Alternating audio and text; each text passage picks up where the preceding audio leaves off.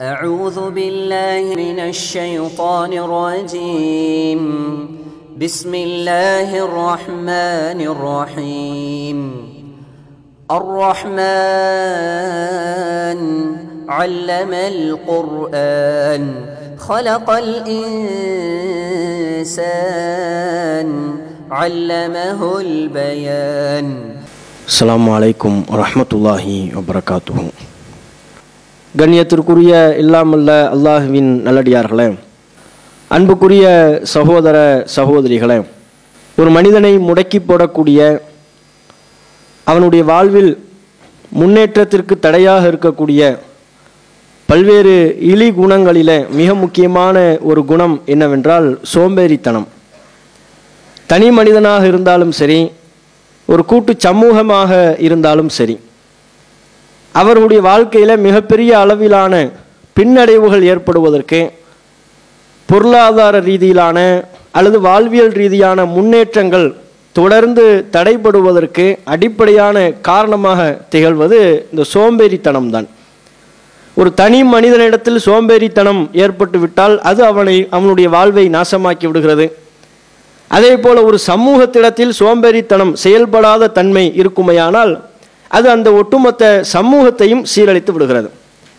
இப்படிப்பட்ட இந்த சோம்பேறித்தனம் குறித்து இஸ்லாமிய மார்க்கம் நமக்கு சில அறிவுரைகளை, சில கருத்துக்களை முன்வைக்கின்றது. இது ஒரு மிகப்பெரிய பாதிப்பை ஏற்படுத்தக்கூடிய ஒரு குணம் என்கிற காரணத்தினால் இந்த குணம் மனிதர்களிடத்தில் ஏற்பட்டுவிடக்கூடாது என்கிற வகையில் குர்ஆன் மூலமாக அல்லாஹ் ரப்புல் ஆலமீன் சில அறிவுரைகளை நமக்கு முன்வைக்கின்றான். குறிப்பாக நபிகள் நாயகம் காலத்தில் வாழ்ந்த முனாஃபிகீன்கள், நயவஞ்சர்கள், அவர்கள் குறித்து குர்ஆனில் பல்வேறு இடங்களில் பதிவு செய்கிறான். மிக முக்கியமான 2 இடத்திலே நயவஞ்சர்களை பற்றி அல்லாஹ் ரப்புல் ஆலமீன் சொல்கின்ற பொழுது தவறாமல் அவர்களிடத்தில் குடிகொண்டிருந்த சோம்பேறித்தனத்தை பற்றியும் அல்லாஹ் சொல்லி அதை பழித்து பேசுகிறான். இந்த குணம் இருக்கக்கூடாத ஒன்று, இது பழிக்கப்பட வேண்டிய ஒன்று என்பதாக முனாஃபிகீன்களை பற்றி அல்லாஹ் சொல்கின்ற பொழுது அவர்களிடம் இருந்த சோம்பேறித்தனத்தையும் அல்லாஹ் பதிவு செய்து இது ஒரு மூமினிடத்தில் இருந்துவிடக் கூடாது என்பதாக அல்லாஹ் நமக்கு அறிவுறுத்துகிறான். அதை எப்படி அல்லாஹ் சொல்கிறான் என்றால், இன்னல் முனாஃபிகீன யுகாதிஊன அல்லாஹ், முனாஃபிகீன்கள் அல்லாஹ்வை ஏமாற்ற பார்த்தார்கள். ஒஹுவ காதிஉஹும், ஆனால் அவர்கள் உண்மையில் தங்களை ஏமாற்றி கொண்டார்கள். வைதா காமு இல ஸலாத்தி, அவர்கள் தொழுகைக்கு தயாராகி நின்றால், தொழுகைக்கு தயாராகுவதாக இருந்தால் காமு குசாலா, சோம்பேறிகளாகத்தான் வந்து நிற்பார்கள். யாரை பற்றி அல்லாஹ் சொல்கின்ற பொழுது நபிகள் நாயகம் காலத்தில் வாழ்ந்த முனாஃபிகீன்கள் என்கிற இஸ்லாத்தை உள்ளத்தளவில் ஏற்காமல் நாவளவில் மாத்திரம் ஏற்றுக்கொண்ட அவர்களை பற்றி அல்லாஹ் சொல்கின்ற பொழுது அவங்க இஸ்லாத்தை உள்ளத்தளவில் ஏற்கல, அல்லாஹ்வை ஏமாற்றலாம் என்று நினைத்து கொண்டார்கள். உண்மையில் தங்களைத்தான் அவர்கள் ஏமாற்றி கொண்டார்கள். அவங்ககிட்ட உள்ள குணம் என்ன தெரியுமா? தொழுகைக்காக அவர்கள் தயாராகி வந்து நின்றால் காமு குசாலா, சோம்பேறிகளாக வந்து நிற்பார்கள். யுராஊனன் நாஸ், மக்களுக்கு காண்பிப்பதற்காகத்தான் வந்து நிற்பார்கள். வலா எதுக்குறுன் அல்லாஹ் இல்லா கலீலா, அல்லாஹ்வை ரொம்ப குறைவாகத்தான் நினைவு கூறுவார்கள். குறைவாகவே தவிர அல்லாஹ்வை நினைவு கூற மாட்டார்கள். அப்ப அவங்கள பத்தி அல்லாஹ் சொல்லுகின்ற ஒரு பண்பு என்ன? சோம்பேறியா வந்து நிற்கிறதுனா என்ன? தொழுகையில் வந்து நிற்கின்ற பொழுது உள்ளச்சத்தோடு, ஒரு ஈடுபாட்டோடு, அல்லாஹ்வின் முன்னிலையில் நாம் நிற்கிறோம் என்கிற ஒரு உற்சாகத்தோடு நின்று செய்ய வேண்டிய ஒரு வணக்க வழிபாடு. தொழுகை என்பது ஒரு மிகுந்த உற்சாகத்தோடு, ஒரு எதிர்பார்ப்போடு, தொழுகைக்கு உண்டான கூலியெல்லாம் அல்லாஹ்விடத்தில் நாம் பெறவிருக்கிறோம் என்கிற ஆசையோடு செய்யப்படுகின்ற ஒரு வணக்க வழிபாட்டை, உற்சாகத்தோடு செய்ய வேண்டிய ஒரு வணக்க வழிபாட்டை வந்து நிற்பார்கள். சோம்பேறியா, ரொம்ப லேசித்தனமா, ரொம்ப சோம்பேறியா வந்து நிற்பாங்க. அப்போ உள்ளச்சம் இருக்காது, ஈடுபாடு இருக்காது, அல்லாஹோடு நாம் உரையாட போகிறோம் என்கிற எண்ணம், உற்சாகம் துளியும் அவருடைய உள்ளத்தில் இருக்காது என்று அல்லாஹ் ரப்புல் ஆலமீன் இந்த பண்பை பழித்து சொல்வதை பார்க்கிறோம். இன்னொரு வசனத்தில் அதே முனாஃபிகீன்களை பற்றி அல்லாஹ் சொல்கின்ற பொழுது அவங்க ஏராளமான பொருளாதார செலவினங்களை மேற்கொண்டார்களாம். நன்மையான காரியத்தில் தான் பொருளாதார செலவினங்களை மேற்கொண்டார்கள். ஆனால் அந்த செலவினங்களை அல்லாஹ் ஏற்றுக்கலையாம். அது பற்றி குர்ஆன்ல சொல்கிறான், ஒமா மனஅஹும் அன் துக்பல மின்ஹும் நஃபகாத்துஹும், அவர்கள் செய்த செலவினங்களை எல்லாம் ஏற்றுக்கொள்ளாமல் போனதற்கு என்ன காரணம் என்றால், ஏற்றுக்கொள்ளவில்லை நல்லா சொல்கிறான். அவங்க பல செலவினங்கள்லாம் பண்ணாங்க, அதை ஏற்றுக்கொள்ளாமல் தடையாக இருந்தது எதுவென்றால், இல்லா அன்னஹும் கஃபரு பில்லாஹி வ பி ரசூலிஹி, அவர்கள் அல்லாஹ்வையும் அல்லாஹ்வுடைய தூதரையும் நம்ப மறுத்தார்கள். அது முதல் அடிப்படை. நாம செய்யக்கூடிய எந்த ஒரு வணக்க வழிபாடும், எந்த ஒரு நல்ல காரியமும் அல்லாஹ்வை முழுமையான முறையில் சென்றடைய வேண்டும் என்றால் உள்ளத்தில் ஈமான் இருக்கணும். நம்முடைய நம்பிக்கையிலேயோ செயல்பாட்டிலேயோ இணை வைப்பு இருக்கக்கூடாது. அந்த ரெண்டும் இருந்தால்தான் நம்முடைய செயல்பாடு அல்லாஹ்வை போய் சென்றடையும். அல்லாஹ்விடத்தில் அதற்குரிய முழுமையான கூலியை பெற முடியும். இது பேசிக் இஸ்லாம் சொல்லுகிற அடிப்படை. அதோடு அல்லாஹ் சொல்கிறான், முனாஃபிக்குகள் சில செலவினங்களை பண்ணாங்க, அதை ஏற்றுக்கொள்வதற்கு தடையாக இருந்தது எதுவென்றால் இல்லா அன்னஹும் கஃபரு பில்லாஹி வ பிரசூலிஹி, அவர்கள் அல்லாஹ்வையும் அல்லாஹ்வுடைய தூதரையும் நம்ப மறுத்தது ஒரு காரணம். அதுபோல வலாயத்தூன ஸலாத்தை இல்லா வஹும் குஸாலா, தொழுகைக்கு வந்து நின்றால் சோம்பேறியா வந்து நிற்கிறது. இதனாலேயே அவன் நல்லறத்தை நான் ஏற்றுக்கொள்ளவில்லை, இதனாலேயே அவர்கள் செய்த செலவினங்களை நான் ஏற்றுக்கொள்ளவில்லை. ஏற்றுக்கொள்ளாமல் போனதுக்கு இதுவும் ஒரு காரணம். அவர்களிடம் குடிகொண்டிருந்த சோம்பேறித்தனமும் ஒரு காரணம் என்பதாக அல்லாஹ் ரப்புல் ஆலமீன் நமக்கு சொல்லித் தருவதை பார்க்கிறோம். அப்போ முஸ்லிம்கள் என்ன புரிந்து கொள்ள வேண்டும் என்றால், இந்த சோம்பேறித்தனம் என்பது ஏதோ இது உலகியல் தொடர்புடைய ஒரு பண்பு, அது நம்மிடத்தில் இருந்தாலும் பிரச்சனை இல்லை, இல்லாவிட்டாலும் பிரச்சனை இல்லை, அது பற்றியெல்லாம் மார்க்கம் நமக்கு எந்த விதமான வழிகாட்டலையோ அறிவுரையையோ வழங்கவே இல்லை என்று நாம் நினைத்து விடக்கூடாது.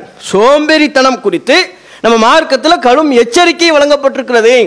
செயல்படாத தன்மை என்பது பழிப்பிற்குரியது. சோம்பேறினா அதுதானே, படுத்த படுக்கையை விட்டு அவங்க சீக்கிரத்தில் எதுவும் செய்ய மாட்டாங்க. ஒரு மனிதனத்தில் சோம்பேறித்தனம் குடி உண்டு விட்டால் படுக்கையிலிருந்து அவர் சீக்கிரமாக எழுப்பிவிட முடியுமா?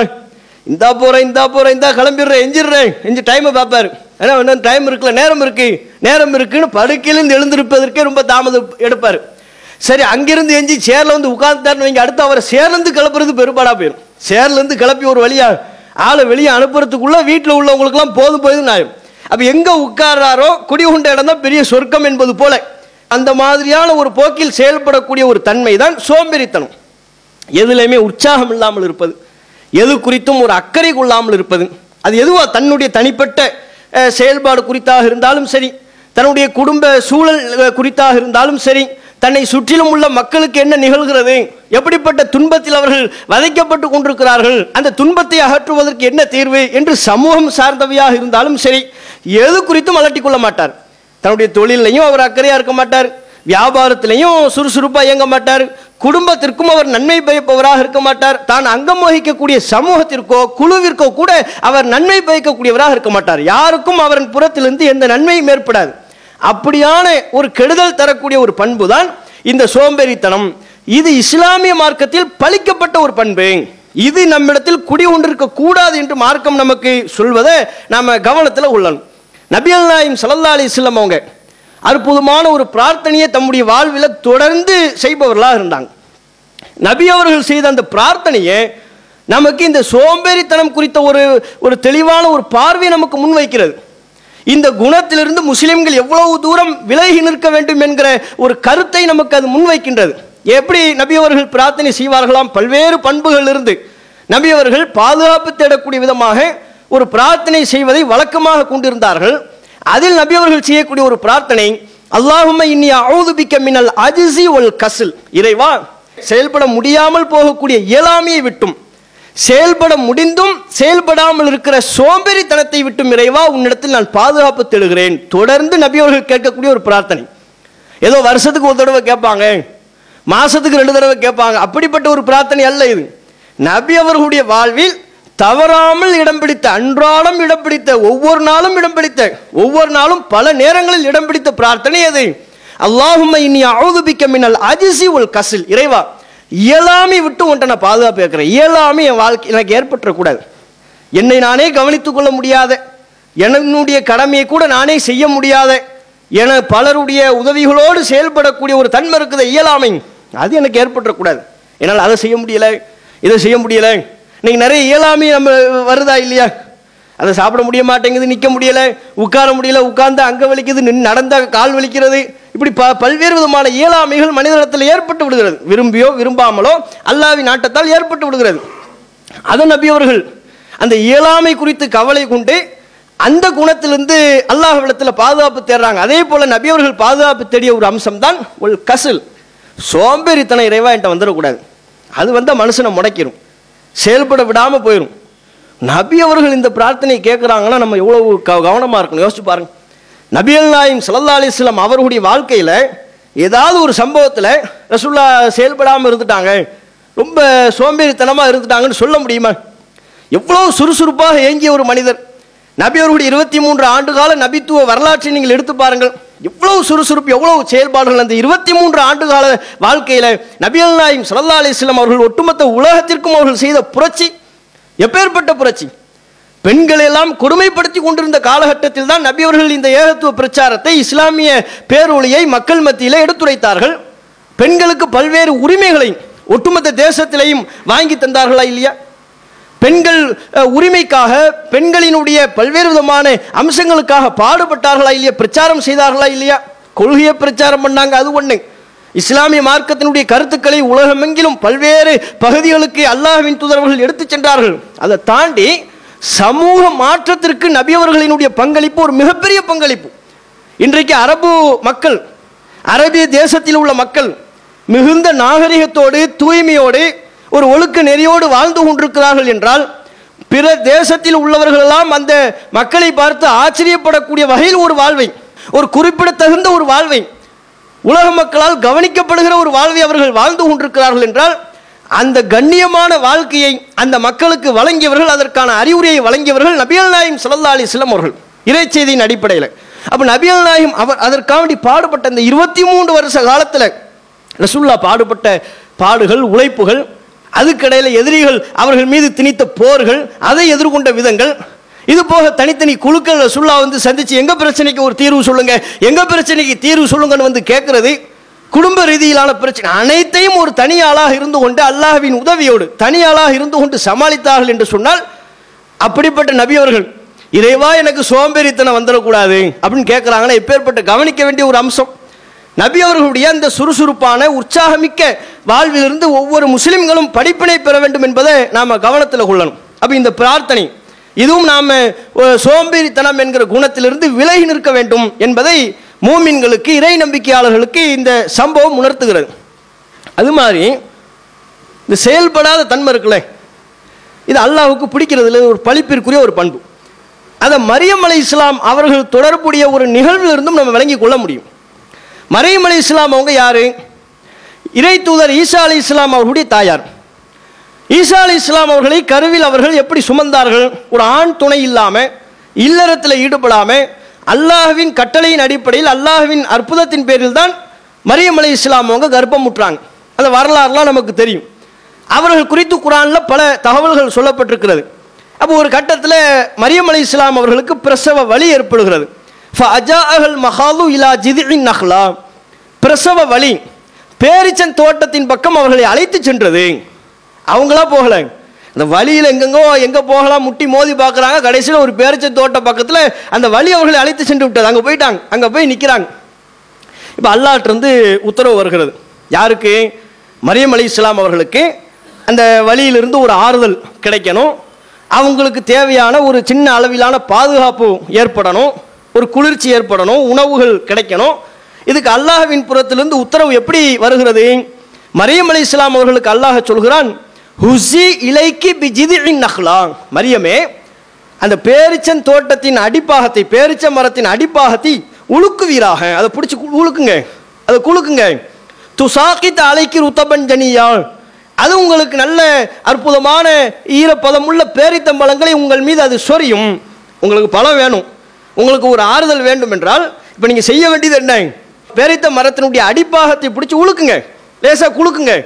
அதை பிடிச்சி உழுக்குனீங்கன்னா பழம்லாம் உங்கள் மேலே வந்து விழும். இதை செய்யுங்கள் என்று அல்லாஹ் ரப்புல் ஆலமீன் மரியம் அலைஹிஸ்ஸலாம் அவங்களுக்கு உத்தரவிடுறான். எப்படிப்பட்ட வழியில் அவங்க இருக்கிறாங்க, எப்பேற்பட்ட வேதனையில் அவங்க இருக்கிறாங்க, அதையும் அவங்க சொல்கிறாங்க. யா லைத்தனி மித்து கபுல ஹாதா, நான் இதற்கு முன்பே மரணித்து விட இருக்கக்கூடாதா, செத்து போயிருக்கக்கூடாதா?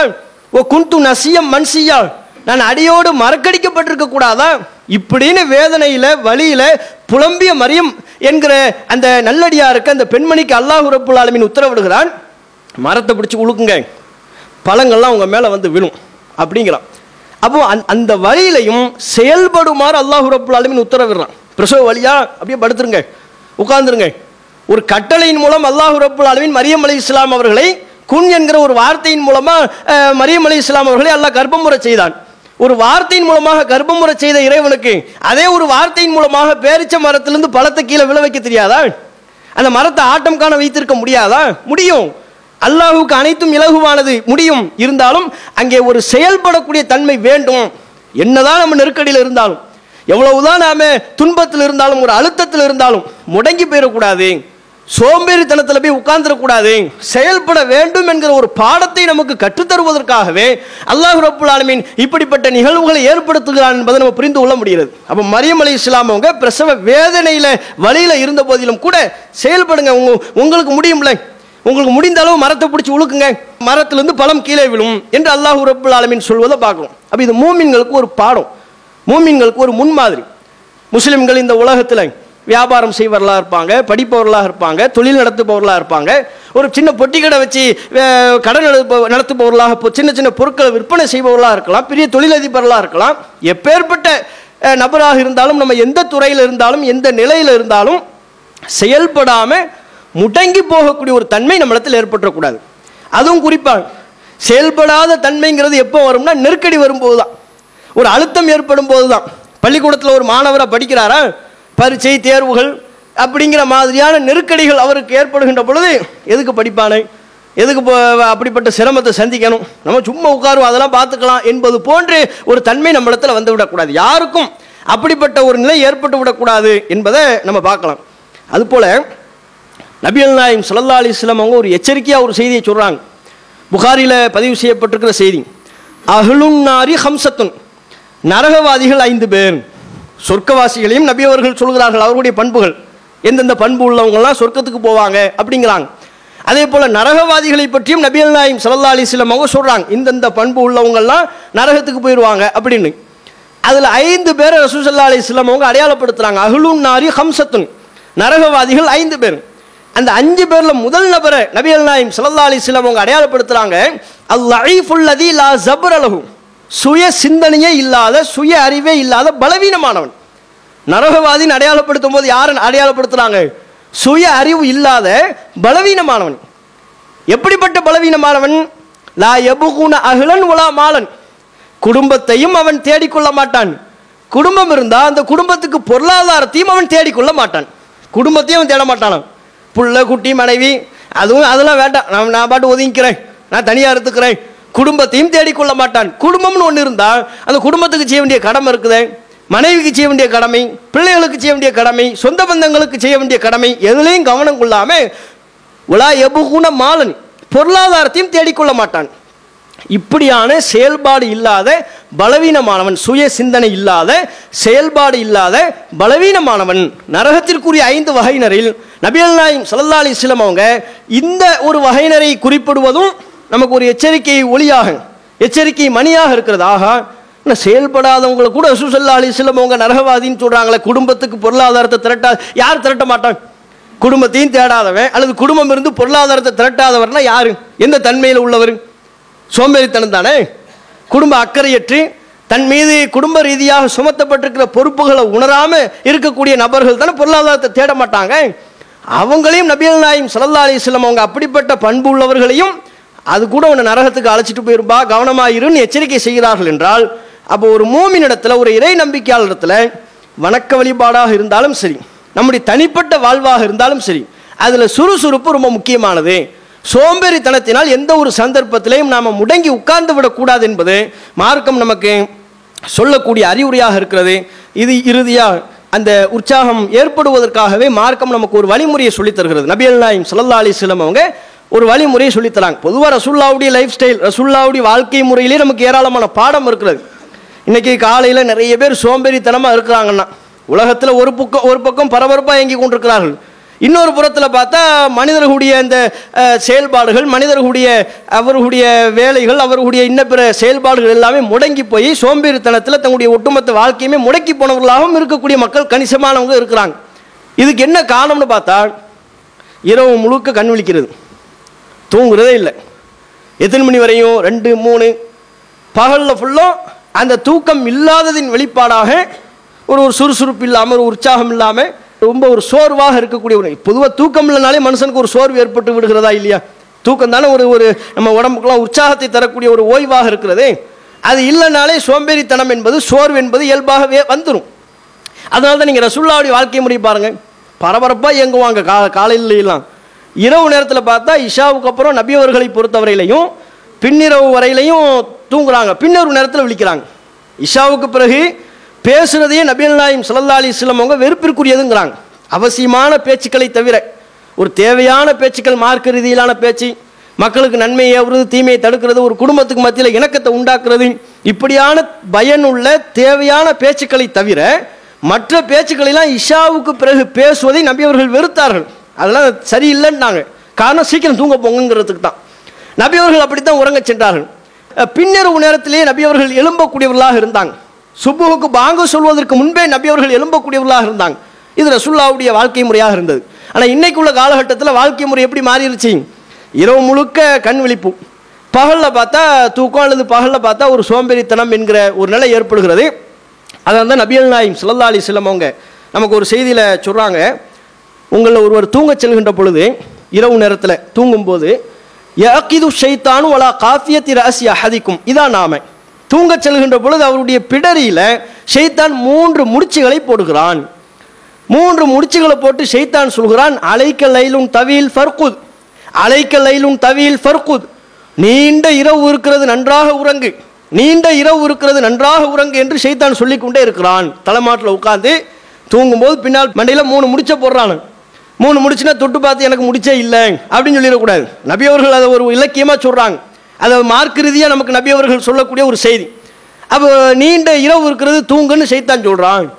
காலையில் ஒருவர் எழுந்திருக்கும் போது இன் தக்கரை தக்கரல்லாஹ், அல்லாஹுவை நினைவு கூறுவாரேயானால் இன் ஹல்ல துக்குதத்துன், ஒரு முடிச்சு அவிழ்ந்துடும். அவன் போட்ட 3 முடிச்சில் ஒரு முடித்து அவிழ்ந்து விடும்.